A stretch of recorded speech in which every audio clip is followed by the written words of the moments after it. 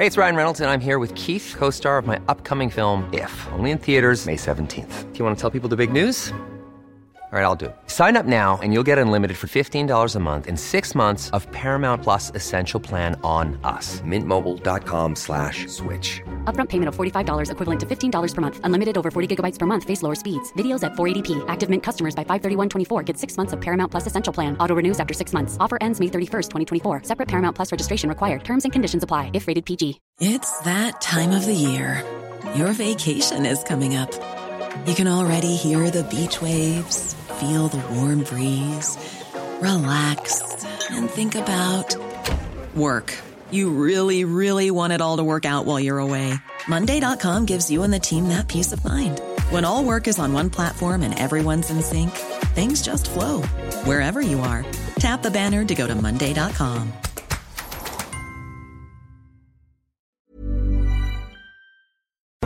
Welcome to Thursday afternoon's Late Lunch on LMFM radio. Isn't it a dreary old day? It really is. And the rain. Do you know they talk about rain, that it soak you or saturate you? It's not that heavy as it was coming in that, but by God, you'd get a wetting from it, that's for sure. Oh, Lord Almighty, having July and August just been a pain in the you-know-what. But I bring you news of great joy. And it's not even that time of the year yet. Yes, the weekend is to be lovely, let me tell you. Saturday and Sunday, warm and sunshine and dry. What's happened? The Indian summer, briefly it may be in early September, but the weekend is to be good. So lift your spirits, smile and look forward to the weekend and enjoy Late Lunch for the next couple of hours here with us on LMFM radio. You'll need the contact numbers, have that competition for the Pilo Hotel, 086 1800 658. WhatsApp or text us to the show if there's anything on your mind. Well, today we're starting with Sport Ireland's latest study on children's participation in sport and physical activity, and it reveals a number of findings, but the one that jumps off the page to me is that girls, young teenage girls, there's a big drop off when they go to secondary school from 94% participation to 65%. Now that is huge, it really is, but there's other stats there as well. And to chat to me about it, I'm delighted to welcome to the show the Director of Research and Innovation with Sport Ireland, Benny Cullen. Afternoon, Benny. Good afternoon, Jerry. Thanks a lot for having us on the show. Not at all. Delighted to have you with us. That to me is the standout one, and one I take it that of greatest concern to yourselves too. Indeed, it is, Jerry. And just for your listeners, yesterday we launched two of the most comprehensive studies into sport and physical activity in Ireland. Both looking at the children, which you've mentioned, and also another study looking at the adults, which I hope we'll get a chance to have a quick chat on, because a lot happening in the volunteering space there that's critical to resolving some of these issues that you've highlighted. Indeed, this piece, about teenage dropout in girls, we've known about it for quite a while. We've been researching it for a long, long time now.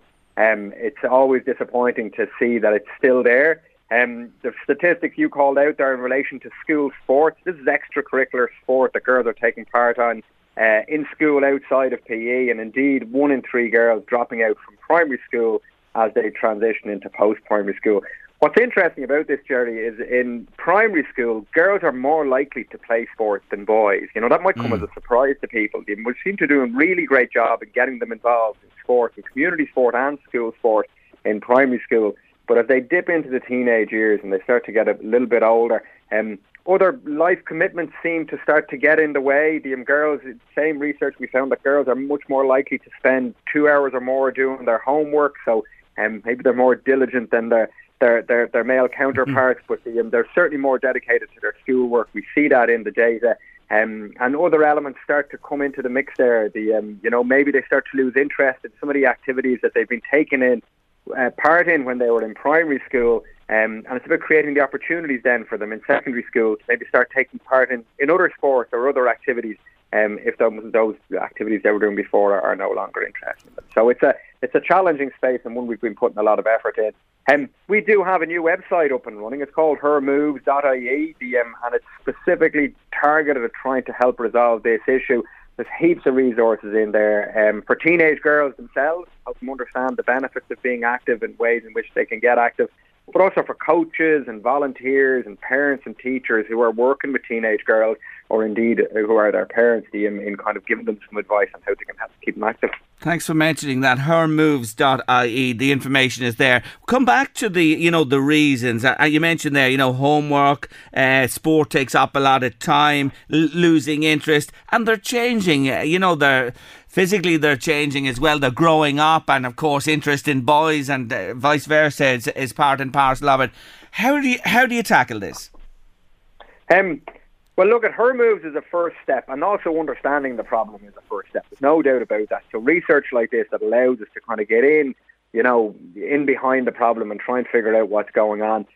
We did a good bit of research last year as well, kind of focus groups with girls to try and understand what was going on. And some of the things that came out of that were listening. Give teenage girls a voice, and teenage boys as well, is equally important. But listening to what their needs are, what's going on in their lives, what is it that they're expecting out of their lives as they transition through the teenage years and on into adulthood. Support, family and friends, being around them, social connection seems to be really important to these girls as they're moving through their teenage years. And so the role of parents, family, friends is critically important to keeping peers or their children interested and engaged in sport. That diversity piece came out as well, and we strongly believe there's a sport there for everybody, and it might be some of the more traditional sports, be it some Gaelic football or some soccer, but swimming and running and cycling are growing in popularity, as well as outdoor sports, getting out and doing a hike or going on a bit of an adventure. All of those activities need to be, opened out. We see in the PE curriculum and in school sports still a big dominance of the traditional games, and that seems to be coming at the cost of things like gymnastics, dance, outdoor activities, and even aquatics, swimming. And so really in the school setting, ensuring that girls and boys are getting that diversity of sporting opportunity and physical activity to set them up for life then, to be active for life. We got to keep them at it, and there's nothing surer than that. On the umbrella analysis, just 15% of children are meeting the recommended physical activity guidelines of 1 hour of moderate to vigorous activity per day. That's low. It is low. Now, it's better than it was in 2018 when we measured this pre-pandemic. So in 2018 it was 13%. We see a 2% increase. It's 15% now. It's nowhere near where we'd like it to be. And I guess it goes to show, some of the effort that has to be put in across society. And we've got to remember, physical activity is more than just sport. It's walking and cycling to school. It's playing in playgrounds and playing with your friends. This is a week where kids are going back to school. Really important for parents to be aware of that and have that number in their minds. It's 60 minutes of physical activity. It can be done through sport most definitely, but 60 minutes of physical activity every day is the WHO and the HSE's guidelines for children's activity. And we've got to remember, we're all very familiar with the physical and mental health benefits we get from being physically active. Our research in the UK as well has shown that physically active kids do better in school. So they do better academically. They get better exam results. So even if they're going into junior cert years or leaving cert years, there's a really important piece there of ensuring that they keep their activity levels up. It's about having a good routine, learning the discipline of routine and keeping active rather than, prioritising one aspect of life, say academics, over the sporting piece. It's about that balance and ensuring both get in there. And then the last piece is they also get better employment prospects. And so a good bit of work done on this in the UK.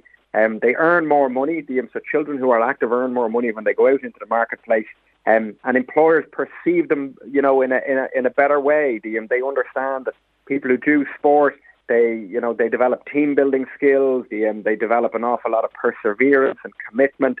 And a lot of dedication, and that's really appreciated and identified by employers. So it's all benefits, It's just a question of really, shoulder to the wheel now to get those activity levels up. And of course, phones and social media and, sitting on your backside and being on there for hours ain't helping either. I think one thing though, and I've spoken about this to a few people on the show before, schools, and the amount of homework and all that is a factor. And that's come out in the findings here. It takes time to get that done and there's a lot of pressure in that area. So perhaps that's something that can be looked at going forward too. And I'm not saying schools are I'm sure, are well aware of this as well. Come back to the adult. You wanted to mention the adult aspect of this because I've really more or less been looking from the children's perspective. Thanks, Jerry. Yeah, so we also launched our Irish Sports Monitor yesterday, and this really looks at the population aged 16 plus, which is the large majority of the population when we think about it. And so there what we see is, a huge amount of disruption during the COVID period. And that really jumps out in the data. A lot of adults getting into cycling and running, maybe not being able to access swimming pools, gym facilities, or indeed some of the traditional sports settings they would have gone to. We've seen a bounce back now in 2022, so some of the activity levels are coming back up. We're 3% higher in sports participation than we were in 2021. But an area that really concerns us, is around club membership and volunteering. They really took a big hit in 2021. They're both climbing back up, so we're doing better in 22 than we were in 21. But we don't see the same level of recovery. So I guess there's a call out there to people who maybe volunteered in the past and are thinking about going back, or maybe people who've never volunteered before and they're looking at their kids getting involved in a club and considering volunteering. And without the volunteers there, they are the lifeblood of a lot of community sport out in our communities. And so really important that we put some effort in there to help recruit and replace maybe volunteers that moved on during the pandemic. On that front, we are developing a volunteer strategy. I think that will be launched later this year, and we've a good bit of investment going into that space, volunteer supports, which can subsidise access to things like, it might be safeguarding courses or coaching courses or maybe some governance courses to help people get onto committees. So those subsidies are available there through sporting organisations, and especially for communities of socioeconomic disadvantage, where we know sometimes cost can be a barrier to getting those qualifications that you might need in order to volunteer in sport. Okay, and we say it again, volunteers are fantastic people and the lifeblood of sport as well, and it couldn't just proceed without the thousands and thousands of volunteers across the country who give of their time so willingly. So if you're out there listening to us today, there is a call out for more. There's a bit of a lull after COVID, but what a great return you get from giving your time to something. It is fantastic. I want to come back to the children for a moment if I could. It seems to be the transition from primary to secondary school is the key time. Going to school and getting to school, walking, cycling. Now, I know it's not practical for a lot of people who live a distance from the school, but in the urban areas, it's something when you see cars, and I know it myself, driving a short distance and dropping children off, you really do pull your hair out, don't you? You can sometimes, yeah, indeed. And what we see in the data in post-primary schools, we've a slight decline actually in active travel, which we were surprised to see. Primary schools is more or less the same. It's increased a bit. Post-primary, a decline largely in walking, children walking to school. And we see that decline comes from an increase in car use. And we're trying to understand what that is. Maybe it's a little bit more remote working from the parents, and they're like, oh, sure, look, I'll give you a lift down to school in the car. But that's not doing children any good in the long term. Giving them the opportunities to get out there, a bit of independence to either walk or cycle to school in the mornings and get home by themselves, does them the world of good in terms of physical activity, and also allows them to kind of express their independence as well in terms of how they get around. And what we do see though in the post-primary setting, so that's decline in walking. Cycling is on the rise though, and we've nearly twice as many post-primary students cycling in 2022 as we did in 2018, and I know the census released some of their commuting data recently enough, and they found more or less the same trend. And walking to school, sure, I did nothing else going back in the day, but that's a bit of history at this stage in terms of a lesson. I used to walk, I'm just thinking about it, walk to school in the morning, we'd come home at lunchtime for our lunch, walk back after lunch, walk home after school as well when we were finished up, and then we'd do our bit of homework and be out kicking ball or whatever, and you'd burn off the calories as well. You can start them walking really from any age. Somebody wants to know there, is it advisable to bring small children walking to school? Absolutely, yeah. I mean, it's one of our key concerns is even in the preschool setting, we're ensuring that children get 60 minutes of physical activity a day, and walking's a really great way to hit that mark, like if it's a 10, 15, 20 minute walk to school there and back, that's 40 minutes in the bag, and so it really helps to establish that kind of full kind of 60 minutes every day. Some of the other things as well that are worth flagging, we often focus on the gender difference in sport physical activity, but our reports do find other areas of difference across society which are worth flagging. Those with a disability less likely to take part in sport and be physically active than those without. A key area of concern for our own government department and our organisation. A lot of investments and mechanisms in there to support individuals with a disability, be they children or adults. We have a full network of sports inclusion disability officers across Ireland, one in every county. They can be accessed through local sports partnerships. So if there is anybody listening who has a disability or has a child with a disability and would like to be more active or do more sport, the local sports partnerships are a great point of connection in order to find those opportunities. And there's staff there who are dedicated to helping people find, experiences that they can enjoy and that they can access as close to their home as possible. Some of the other trends we see as well are in the socioeconomic status area. Those from less affluent families, again, are less likely to be active. Their children are also less likely to be active. And so we have investments in that space as well to subsidise activity. We have a great initiative through Dormant Accounts, which is the community sports hubs, which are hubs of activity that are offered to communities of disadvantage at very much reduced rates, trying to reduce some of those barriers that they might be experiencing. Lots of information there. Check out the report. And I want to go back to where we started, hermoves.ie for girls. There's a fantastic resource there. Check it out. Keep doing what you're doing, highlighting this, pushing on with it, because exercise, physical activity, sport, you name it, as you say, is the foundation for so much in life, and a healthy life too. That's the most important part of it. Benny, thank you for joining me on the show today. Thanks a lot, Jerry. Thanks for having us on. Take care of yourself. That's Benny Cullen there, Director of Research and Innovation at Sport Ireland. Late lunch, LMFM Radio. Stay with us. But how come it's the last time? Louise, the news today, the fatalities on our roads. Did you see the figures that have just been released? Yeah. 125 people have died on Irish roads so far this year. Up 25, Louise, from last year at this time. That's shocking, isn't it? That's a huge amount. It really is shocking and very, very concerning. Those figures just come out a little bit earlier on today. Is there a breakdown on the figures on like what happened or why it was or why they figured, what they attributed or anything, I wonder? I haven't seen that, but just the mere figures themselves and look at what's happened recently. Yeah, it's absolutely horrific in the last few days. It is. And all we can say again is please take care, slow down, think of everybody else in the roads. Please slow down, speed, slow down. If you just do that, it'd be a big, big help. I'm sure it would be, but do take care, we say to everybody on the roads. Coming up after 2 on the show, don't miss her, Miriam Mulcahy. Such tragedy in her life. And how does she cope with it? She goes swimming. Let me read you part of a review to the book we're going to talk about next. This is a powerful read. Miriam Mulcahy has written a book that will resonate with anyone who has lost a loved one and has been completely levelled by the overwhelming feeling of grief and regret that follows. I'm talking about a book called This Is My Sea that has just gone to number 1 in its category in the Irish bestsellers, and I can see Miriam Mulcahy smiling from ear to ear. Good afternoon. Hi Jerry, how are you? I'm really good. Congratulations on the top spot in the charts. Well, I would now the top spot in my chart. Yes. I think I'm number 20 overall, I've been told. Yes, but it is unreal to go in because I'm a debut author. This is my first book. Yep.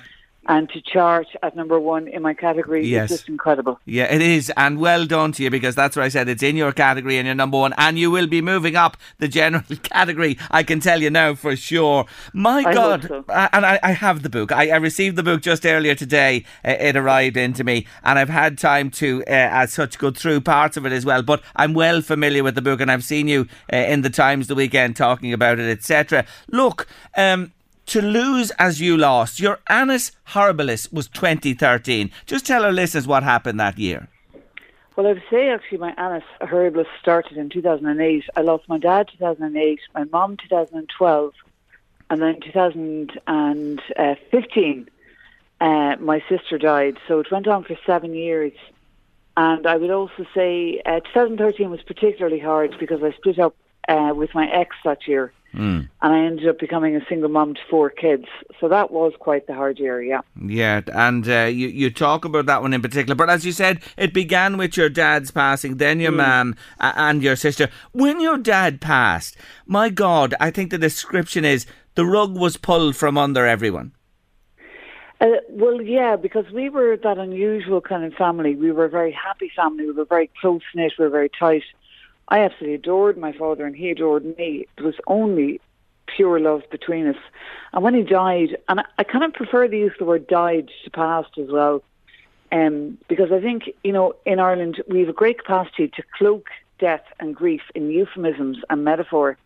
And I think we should be using, very clear and hard words around what is a very hard thing, death.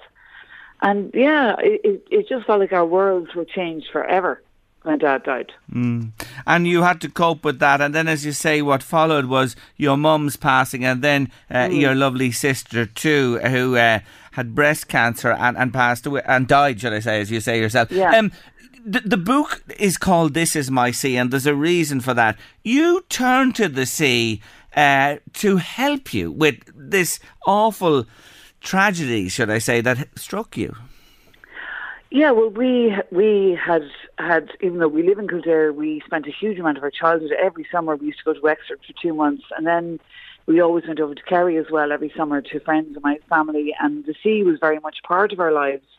My parents were amazing swimmers, and we all just took it up as naturally as anything. It was just second nature to us, and we all loved the sea. We all swam a lot.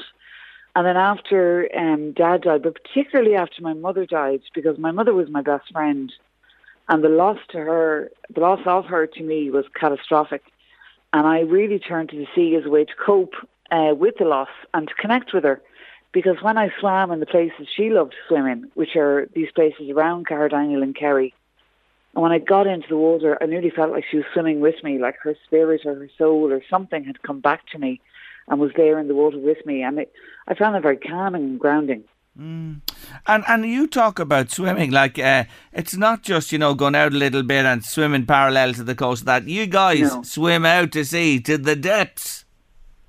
We do, but that was always a thing. And again, we learned that from our parents. My dad was an amazing swimmer, and he loved going out far because he would just dive down. Like, even though we're all strong swimmers, we're not into this, go into the sea and swim for 2 kilometres or 3 kilometres. We go into the sea just to enjoy ourselves and to connect with the water and to get something from it. And I love treading water. I swim out really far, and then I might stay treading water for 15 minutes, just enjoying what's around me. So there's never a sense of having to kind of compete, or that's not what it's about. It's about getting into the water and feeling at one with it. And that's what it always was for us.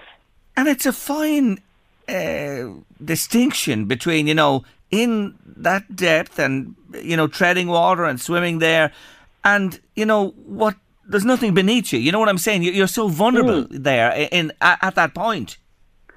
Well, absolutely. And I suppose that's one of the things that attracts us to swimming like that, is that you know how dangerous it is.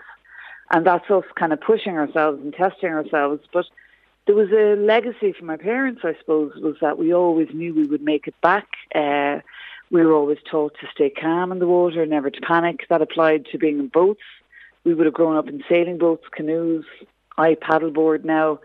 And, that was very much came from our father. You always stay calm. You don't panic. You stay relaxed, and the sea will always mind you and hold you if you can trust it. And that's what we were brought up to, trust the sea while having a very healthy respect for it. The sea is a dangerous place. Yes. And we're not fools. There are days when you don't go in and you stand back and you go, not for me today. You're a bit wild, you're a bit turbulent, or maybe you're tired. And maybe you don't have the energy for that particularly wild sea on that day. So you need to have a healthy respect for what is a very dangerous environment. I saw you writing as well, and it's something that crossed my mind when actually I was on water recently. The fact that, wherever you entered the sea to go swimming, when you think about it, that water connects with every continent and every person on the planet. Yeah, and I think we lose sight of that. And, Ireland is famous for being an island nation that turned its back on the sea. We're not taking advantage of this beautiful resource we have. We don't eat as much fish as we should be eating. And, I love that. And it's particularly, I think, when you're in the Atlantic, when you're swimming in the Atlantic, you're so aware that America is 5,000 miles away, that South America is over there, that the North Pole is up there, and that it kind of reinforces how tiny and insignificant we are in the overall scheme of things, but yet how connected we are to everybody else on the planet. And for you, that word connection with your late parents and your sisters, well, you really feel them. Do you really feel that when you're there, they're with you? Absolutely, yeah. As I say, we were so close and tight as a family. It was nearly like death couldn't separate us, that death couldn't take that away from us. And I feel very much the love that my parents had for me and the love I had for them is still very, very much there. But it's up to me to find it. And I talk about that in the book. I talk about words. You know, everybody coming up to you at funerals and going, there are no words. And this was said to us so often, particularly after Dad, because he died so young. And I'm a writer. And I said, what are you talking about? There's 500,000 words in most dictionaries. There's millions of words when you put all the different combinations together. The words are there. And I had to find them. And that's what a huge part of this book is about. I'm trying to find the words to express grief, to talk about grief, to say, this is what death feels like. This is what grief feels like. To tell people that there is no normal way to grieve. Everyone's grief is different. Everyone's grief is their own. And there's no such thing as a pattern to grief. It's wildly unpredictable. And you must find your own way through it. It is a difficult time, though, you know, as you mentioned there, with so many coming to you, sympathising and that, and it becomes, I'm sure, a blur after a while with all the people. Your dad was a very popular and well-known man. And it is a difficult thing in Ireland. How do you sympathise with somebody? Well, that's a really, really good question, Jerry. And I think everyone is so concerned about talking to the person who's bereaved, who's lost someone. And what we actually need to do is let them speak, let them talk. We're not the ones who need to talk. You need to say to that person, look, you're at the funeral, say, I'll call you next week, I'll call you in 2 weeks' time, I'll come round, you know, drop a dinner, do something practical for them. Can you pick up their kids from school? Can you bring them around a hot dinner? And then in the weeks and months that follow the death, connect with your friend. Say, look, can we meet for a cup of tea? Tell me what happened. People who have lost someone need to tell that story over and over and over again. What was the funeral like? What was the hospital like? What was it like when that person actually died? And we as their friends and we as their family, whether it's your mother who's lost her father or your sister maybe who's lost her husband, you need to sit with them and let them talk and give them that space. And that's actually where the words are. We need to give people that opportunity to talk about their loss. So true. Wonderful words, I have to say. You're a great writer. Do you know that? In terms of the way you've told this story as well. Your words are lovely and they really flow beautifully. Another thing I wanted to mention to you, you say you're never not thinking about the sea. It laps at the outer edges of my consciousness, my thoughts, all the time. I suppose I'm just obsessed. I'm kind of obsessed with the sea. I always was. I used to have posters when I was in college. Always, my friends would remember this. I had posters of, you know, these cinema films that were just huge pictures of the sea and of dolphins. And I suppose it's the place I feel most at home. I'm very, very happy when I'm swimming, when I'm beside the sea. And my house is absolutely full of shells, driftwood, stones, things I pick up from beaches when I'm there. It's a constant reminder to me, even though I live in Kildare, which is very sad. You're landlocked. I was going to say that. Imagine you are such a lover and you're in a landlocked county. But listen, you're your mother's daughter, because she was a great collector, wasn't she, of shells and objects from the beaches as well. I was actually in Bray this morning, and I was in her hometown. They went down to the beach and I picked up a few stones and you know, dipped my hand in the water, and that's where she swam, and that's where she learned to swim. And you know, and again, even though, you know, she's a long time dead, every time I still felt a connection to her there today. And I suppose that's what I write about in the book. You know, the sea is my connection. But everybody has something in their lives, whether it's sport, whether it's music, whether it's, you know, nature, or, you know, whatever your thing is. And I think we need to go back to our childhoods and to our teenage years. And what was the thing that brought you joy? What was the thing that you absolutely adored? And we can all tap back into that, and we can all find that again. And that might be the ladder that will help you out of this very dangerous place that you find yourself when you're grieving. And there are ladders out. There are stairs, but you have to find them and you have to make them. And that's how you find your way through grief. Tap back into those passions that you loved when you were a kid or a teenager. Go to gigs again. Yes. Take up that sport, whatever it was that gave you that joy, find it again. You also touch, in the brief time I've had the book, on the marriage ban, and you have plenty to say on that, and women having to be churched. What an awful time that was after they had children. It was. Yeah, it was, and I think in this book as well, there's a real feminist subtext, that I'm trying to say to women. You have no idea how strong you are. I lost my mother. I split up with my partner. I ended up a single mom to 4 kids. My youngest was only 1 year old. And I still had to get up every day, get those kids out of school, cook for them and work. I had to work through all those years. And we just don't know how strong we are. And I do write about the marriage bar. It's something that made my mother very angry. And I think a lot of women of her generation, our mothers, were, denied access to work, were denied their careers. I remember my mum saying to me once, every bloody idiot that was in the bank with me, my mum used to work in the Bank of Ireland. I said, every man who was on my floor with me is now a bank manager. And that killed her, because she would have been a brilliant bank manager. And she was so clever, so smart. And she was basically told, you're married now, you can't work. It was so unjust. Yes. And so wrong. Hey, it's Ryan Reynolds, and I'm here with Keith, co-star of my upcoming film, If, only in theaters May 17th. Do you want to tell people the big news? All right, I'll do it. Sign up now and you'll get unlimited for $15 a month and 6 months of Paramount Plus Essential Plan on us. MintMobile.com/switch. Upfront payment of $45 equivalent to $15 per month. Unlimited over 40 gigabytes per month. Face lower speeds. Videos at 480p. Active Mint customers by 531.24 get 6 months of Paramount Plus Essential Plan. Auto renews after 6 months. Offer ends May 31st, 2024. Separate Paramount Plus registration required. Terms and conditions apply if rated PG. There's never been a faster or easier way to start your weight loss journey than with PlushCare.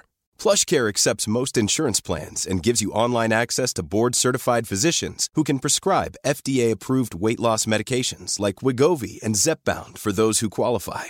Take charge of your health and speak with a board-certified physician about a weight loss plan that's right for you. Get started today at plushcare.com/weight-loss. That's plushcare.com/weight-loss. plushcare.com/weight-loss. So in a way, I'm just trying to maybe make reparation for that and say to those women, it wasn't right. It should never have happened. And they were absolutely brilliant. They were, and so... there was so much talent, went wasted, untapped. Absolutely. Yeah. And maybe perhaps that's why women, when eventually they were able to get rid of that nonsense and get back into the workplace, were so determined, to make their mark. And they still are to this very day. Listen, I have to leave it there for today. Thank you. This book is highly recommended, may I say. I just want to read one more thing before you go, just so you'll hear this. It's an emotional and commanding book packed with poignant stories of family and love, of pain and fear, of grief and suffering. It's also beautifully written, heartfelt expression of courage and hope. An extraordinary book, uplifting about life and living it to the fullest. I think that's an apt description for This Is My Sea. It was a wonderful review. Wonderful. Listen, it's great to catch up with you today. I wish you well and congratulations. Thank you so much. Not at all. Bye Take now. care. Bye-bye. That's Bye. Miriam Mulcahy there. This Is My Sea. It is a terrific book. It really, really is. Late Lunch, LMFM Radio. Sharon Gray is having problems with our motor insurance. Let's see, can we help her? Afternoon, Sharon. Hi, Jerry. How are you? I am good. Okay, come on. We're all ears. Tell our listeners, what's the story? No, so I just rang up yesterday just off the off chance just to check what my premium would be around this year. And I was a bit I just wanted to get an idea of how much it'd be, because every year it seems to go up more and more, even though I've no conviction, I've no penalty points. I have, my car's completely MCP'd, everything. There's nothing that's changed apart from I get another year's experience, but the price seems to be going up along with it. So I rang them yesterday, the company that I'm with, and the guy I was speaking to started telling me about how the underwriters come up with their figure. And at one stage he said, it goes by your car and how many people have crashed that type of car. Really? In the year. And I said, what do you mean? I said, so you're basing my driving experience on somebody else's driving experience. Yeah, apparently this is a thing. I've never heard of it before. And yeah, so this is a thing. It goes by, apparently a part of it that the underwriters look at is your type of car, how many people have crashed that type of car, and then that's put in with your premium also. So I'd never heard of it, so I wasn't happy. No, I've never heard of it. Are you driving a Ferrari? Oh, I wish. What are you driving? I wish. A BMW. Okay, well, a BMW, yeah, okay, fair enough. Every second car on the road these days is a BMW. Yeah. You know what I mean? Like, today is it's a common car. I don't mean that in an insulting way, but you know what I mean? It's very, it's all over the place. So you have a BMW. Would you mind me asking the year? What year are you? It's 2010. Okay. I have it the last 7 years. It's NCT'd. Everything is on it. Yeah. It's perfect. Like, there's absolutely nothing wrong with it. Okay. Because usually they'll go down to how long you've had the car, and they just seem to make up an excuse for every what way you go now. Even if, God forbid, you did have a crash, like, they'll drag it out as long as they can, and they will search high and low for an excuse not to pay it out. But I think it's very unfair to include somebody else's driving. Yes, when it comes down to you and your experience and your track record. Exactly. Tell me this, what did they quote you? They didn't quote me anything. So they didn't quote are you telling me that they're not offering you insurance this year? No. You see, my one was a renewal. And I just said to him, I said, will you just try it there and see what it'll be? And he said, there's no point. So just I wasn't the happiest person getting off the phone, just put it that way. But just to clarify this, are they going to quote you when the renewal comes round? Oh, they will, but it'll probably be more. This is the thing, it'll probably be more expensive, and this is my argument. If you're going to class my driving experience, I've 15 years no claims bonus, I've 15 years full driver's licence, no convictions, no penalty points, no nothing, and I'm still getting crucified because other people can't drive their cars. Or you just have to look at the statistics this morning there. I sent you the picture of it there not so long ago, and the number of road deaths this year. We were talking about it. Yeah, it's crazy. It's only going one way, but. Look, I'll tell you what you do. Will you leave it with us, and we'll get on to our insurance expert, Kiva O'Callaghan, and see what she has to say, okay?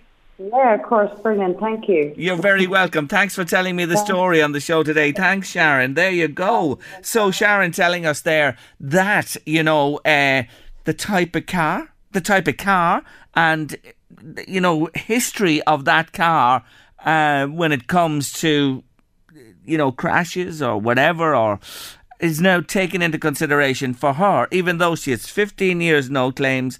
It's full NCT'd. She's never had a crash. She has no offences against her. She has no penalty points. God almighty, that doesn't sound right altogether. We'll have to give Kiva a shout and see what the story is and talk about this. We'll come back to this on Late Lunch. It'll probably be next week at this stage, but we will come back to anybody else experience the same when you went to insure your car, that the model of the car was an issue of that. 086 1800 658 by WhatsApp or text. Let us know on your Late Lunch, and we'll try to keep you on moving, as Five are going to give us a verse or two about now. I woke up today with this feeling that better things are coming my way. He's one of Ireland's foremost fisheries scientists. He's renowned across the world, and he's back with us on Late Lunch today. Lovely to talk to him. Dr. Ken Whelan, hello again. Hi, Jerry. Really great to talk to you again. And you're on for a very particular reason. You want to create as many as possible saltwater detectives. Explain, please. Yeah, well, this is a campaign that we've had for a while now. We started off producing some fantastic freshwater detectives in County Louth, and they asked, could we extend ourselves then and look at estuaries and look at the sea? So the idea is really to train people as citizen scientists, to get people interested in their local water environment, whether it's freshwater, whether it's the estuary, or whether it's the marine. And in the programme we'll be running in County Louth in a few weeks' time, we're going to actually look at some of the fantastic estuaries that you have in County Louth, and also look along the seashore as well, and open lots and lots, I hope, of interesting doors for people along the coast. So Ken, who is this for? This is primarily aimed for communities that live at or near the waterways. So really that will include most people, I think, in County Louth. What we're trying to do is to get people to see the aquatic environment with different eyes, to see the environment with the eyes of somebody who specialises in looking after these waterways, and telling them what they can do to try and protect and indeed improve their waterways. Because certainly in County Louth, in terms of rivers and estuaries, for such a small county, you have just such an amount of really important conservation units and conservation sites. We really want people to be made aware of this. And you will train people in various aspects of, understanding this more, appreciating it, keeping an eye on things. Yeah, exactly. And making it fun as well, because, my goodness, we have some line-up this year now in terms of tutors. We ran it last year and it was very successful, but this year we have some additional goodies to really promise people. For example, we have Dr. Margaret McCall, who is an expert in using these citizen science kits to be able to do some water chemistry in a very simple way, and to be able to look at your estuary and your seashore and see if it's clean. We have Jackie Hunt, who's one of the best bird ecologists in the country. She's literally going to open our eyes in terms of the amazing variety of migrants that you get into the estuaries in County Louth during the winter. And finally, we've William McElhenney. And William won't be just teaching people about seaweed. He'll be explaining to them how they can eat the seaweed and how it can make a really extra ingredient in your diet. So I think it'll be fun as well as educational. And when you talk about, as you say, the coastline along here, the amount of migratory birds that come in here, just one aspect of it I'm picking out here, Ken, it's phenomenal. It's absolutely amazing. I mean, it's one of the most important sites in the world. You have something, I mean, the numbers tend to vary. I'm no bird expert, but talking to my friends, some of them are quoting 30,000, some are quoting 50,000. But they're coming from places like Greenland, they're coming from Canada. They're coming all over the place to benefit from the fantastic food resource that's in those estuaries. And really, if we want to keep those birds and we want to keep those unique sites, we really have to be careful in terms of making sure that the food resources in those bays are at the very best. And therefore the water has to be kept clean and it has to be kept cool. And that's really what it's all about. Now, what do I need? I need, I presume, decent wet gear, Wellingtons, good boots, anything else besides if I'm going to take part in this? Well, certainly, I mean, the wet gear, as we all know this summer, the wet gear is an absolute essential. Boots and warm clothing, because it can be cool enough sometimes if you get a sea breeze coming. As well as that, if people could bring maybe a notepad with them, and also, most importantly, if they have binoculars, and typical family binoculars will do fine. Bring a binoculars with them for the bird spotting, and also perhaps then they might bring along as well. They might think of bringing a little hand lens or any sort of little magnifying glass that they'd have at home. We'll have other units of those available for people, but we're expecting quite a number, so it'll be good to have some extra supplies along with us. Now, to register, if you want to register, folks, I'll tell you, or if you want further information, saltwaterdetective@gmail.com. That's the address you need there, saltwaterdetective@gmail.com. And you're having introductory days, I know, at Blackrock Community Centre on the 16th of September and Drumshallen Forge on the 17th of September. Must you register to go on those 2 days, Ken? Well, we would prefer people to register in advance, but we're going to leave it open. So if I know people are very committed now with children going back to school and so on. People want to turn up on those 2 days and register, that'll be fine. Or indeed, if they want to come along on some of the field days, which are the following weekends on the 22nd and 23rd, I think it is, of September, and the 8th and 9th of October. Please do come along, and we'd welcome you with open arms, even if you haven't formally registered. But it does help us if you register in advance. And those introductory days, what time do they kick off at, Ken, in Blackrock Community Centre and Drumshallen? So they'll be kicking off at 9:30. Okay. We'd like folks to be there about 9:15. Lovely. So that's how you can register. Register in advance, folks. This is terrific. I know the freshwater one went down a treat with everybody who went. And as Ken said, they wanted more. So it's the estuaries and the seafront this time. saltwaterdetective@gmail.com to register. While you're with me, I won't lose the opportunity. Back to our angling, Ken, and salmon in particular, the Atlantic salmon and the runs. There's been huge concern this year for the future, and this year hasn't been too good so far. No, I mean, all people have to do is remember back a few weeks. Remember that thing we called sunshine that we had in abundance in June? Yes. Well, we had a marine heat wave.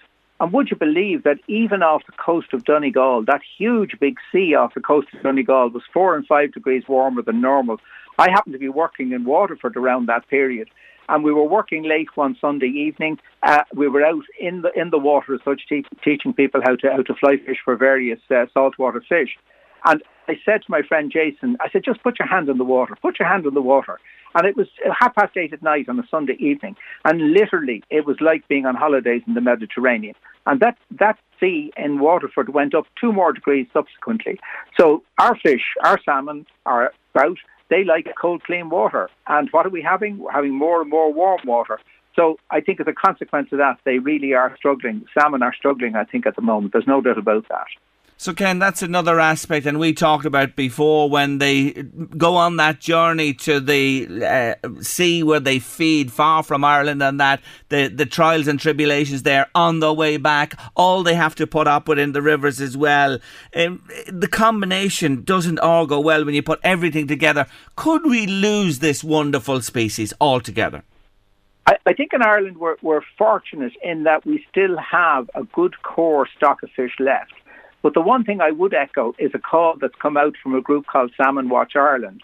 So technically in September, anglers they can keep 1 salmon a day if they have the tags to do that. But we're asking people, please consider what you're doing, because the wild eggs inside every female salmon are unique. We can't actually replicate them in a hatchery.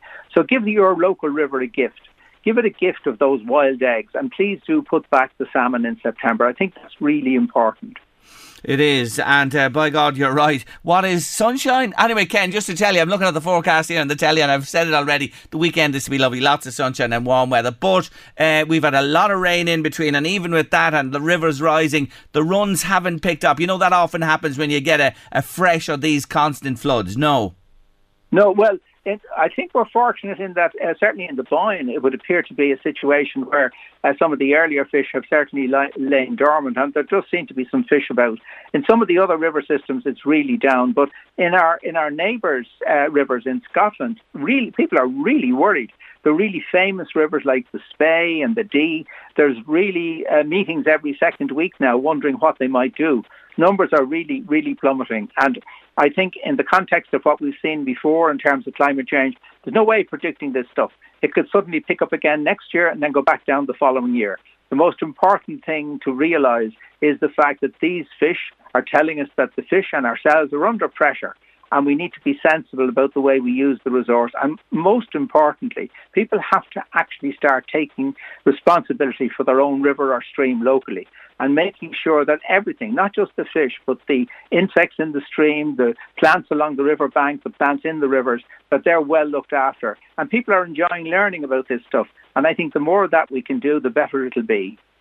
Well said, Ken. Anyway, back to the meat of the matter. If you would like to become a saltwater detective, get in touch. saltwaterdetective@gmail.com. Those dates coming up in September. Do register. Ken, always lovely to chat with you. Thank you for joining me on the show.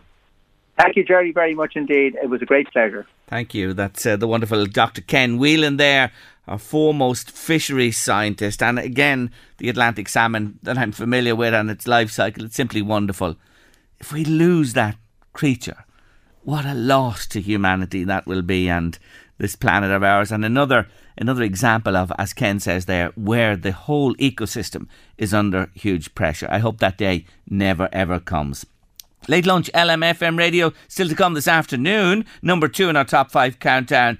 And a football ground is to be named after a very special man. Somebody on there mentioning about the car insurance issue that Sharon Gray had, just to say that where you live, Jerry, is also taken into consideration when it comes to car insurance. Somebody else there on about the dodgy boxes. I see there's been to be a clampdown on them, Jerry. I saw that myself, all right, a little bit earlier on. I think it's initially on the people who supply them that they're saying they're going to clamp down on. So many people have the dodgy boxes, they do indeed. But anyway, yes, saw that story a bit earlier on. Thanks for letting me know about it. Now, let's reprise our Christmas number 1 for the big night at the Pilo Hotel Christmas time.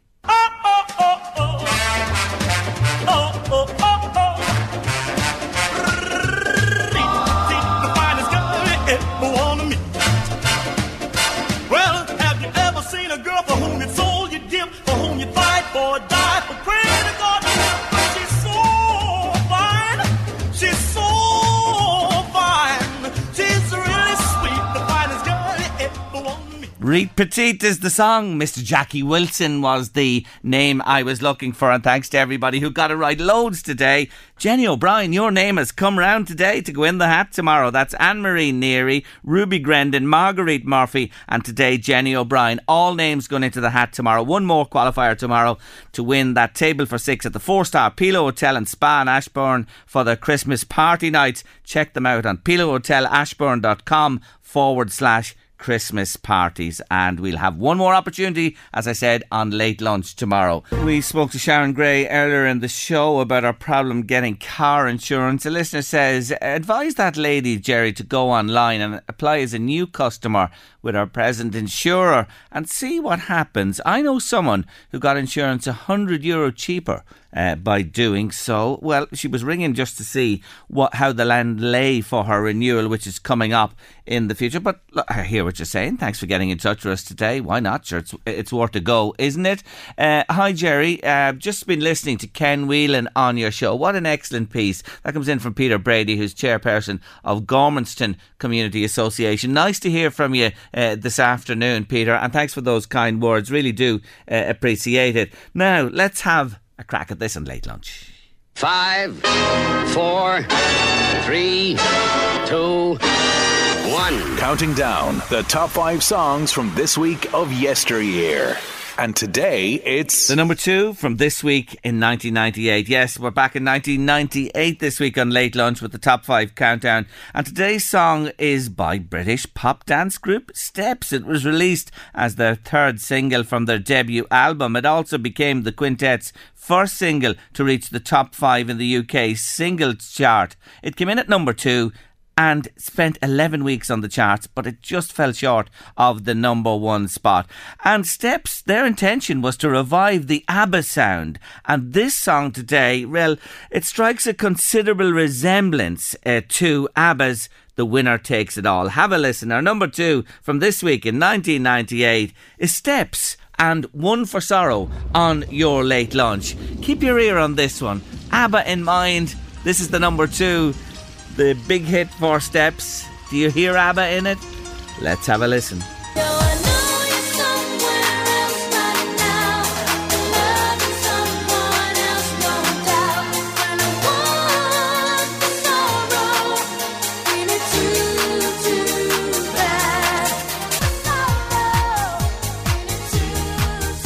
Steps, One for Sorrow, number 2 in our top 5 countdown from this week in 1998. And you can hear ABBA, can't you? You certainly can hear ABBA. They're so alike them. They really, really are. Anyway, 1 to go tomorrow on Late Lunch to complete the 5 for the week in question. Short break on Late Lunch, and we're back talking about a wonderful young man who left this life all too early. Yes, Derek Brady. And what's happening now, I'm sure he'd be delighted with, and we're going to hear all about that next. On the night of October 1996, Derek Brady lost his life tragically on the streets of Taipei. And in death, he gave life to 6 other people as his organs were donated. He is fondly remembered, never forgotten. And when you hear what's going to happen in the near future, it's just fantastic. It really is. His brother, David Brady, joins me on the line. Afternoon, David. Gary, how are you doing? I'm really good. Thanks for taking our call today. I suppose that time in 1996, it just never leaves you, does it, all of you?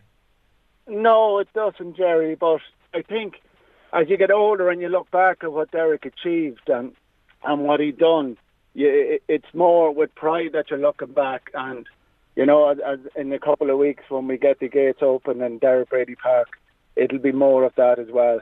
You know, for a young man that was only around for 22 years, he done so much.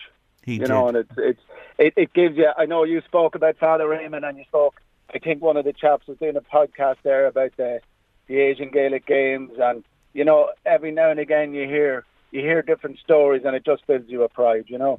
You mentioned Father Eamon Sheridan there. I went to school with Eamon all through school, and he's a very good friend of mine, and he's back out working actually in Myanmar at the moment. He is, right, but right. He ties into Derek's story, doesn't he? He does. I went out to play in the games in 97 out in Manila. They were looking for a few bangers to go out, so myself and Alan went out. So, and it was the first time I met Father Raymond. And we're lucky enough that he stayed a family friend, and he's in contact with Mum and Dad since. But a lovely, lovely man, and it was a pleasure to meet him. Yeah, he was based in Taiwan, I think, at that stage. But let's talk about Derek. And you mentioned Asia and the GAA and the Asian Gaelic Games. He was a driving force behind this, wasn't he? He was, yeah. Himself and a few of his friends that went out on a fast course out to Taipei. And I suppose, like you do, it was a bit like with us in the soccer, that there was nothing. There was no soccer in the Bohermeen area at the time. He decided that he'd get a few lads and they'd get Gaelic going. I suppose more of a social to get together. And with Derek and the personality that he is just about an ordinary kickabout wasn't good enough, that he had to create something in it. And that was the birthplace of the Asian Gaelic Games. He actually played soccer out there for the Lions as well, so he liked to keep himself in all the clubs, you know. It wasn't, but the over there would be remembered from the Asian Gaelic Games. And then Dad got the Sam Maguire commissioned in Cavan Crystal as a trophy, so that went out there as well. Lovely. So it's a replica of it. So it's a lovely piece of work as well. It is. Now, tell us about the grounds at Bohermeen and the club. Tell us a little bit about that and what's going to happen there. Yeah, so for a number of years, we started off around, show me age now, Jerry, because I still think I'm a young lad, but and Derek, we were about 16, 17, and we just wanted to play a bit of ball. So whoever had a brother was automatically in, because you were doubling your attendance. You had 2 or 4. So Derek was with me, and there was the Faye brothers, Travers. So we got all those guys together, and we used to play a team in Kells called Headford Grove, and that was the start of it. But we never had a home. We now until where are we now? We're about 17. We purchased land right beside the school and the church in Bohermeen, and obviously COVID happened and there was delays. So we got it. It was 3 fields. We got it all levelled at great expense, and we have it now that we have 6 acres of grass. We have about 300 members. We signed up last night with the FAI for Football for All.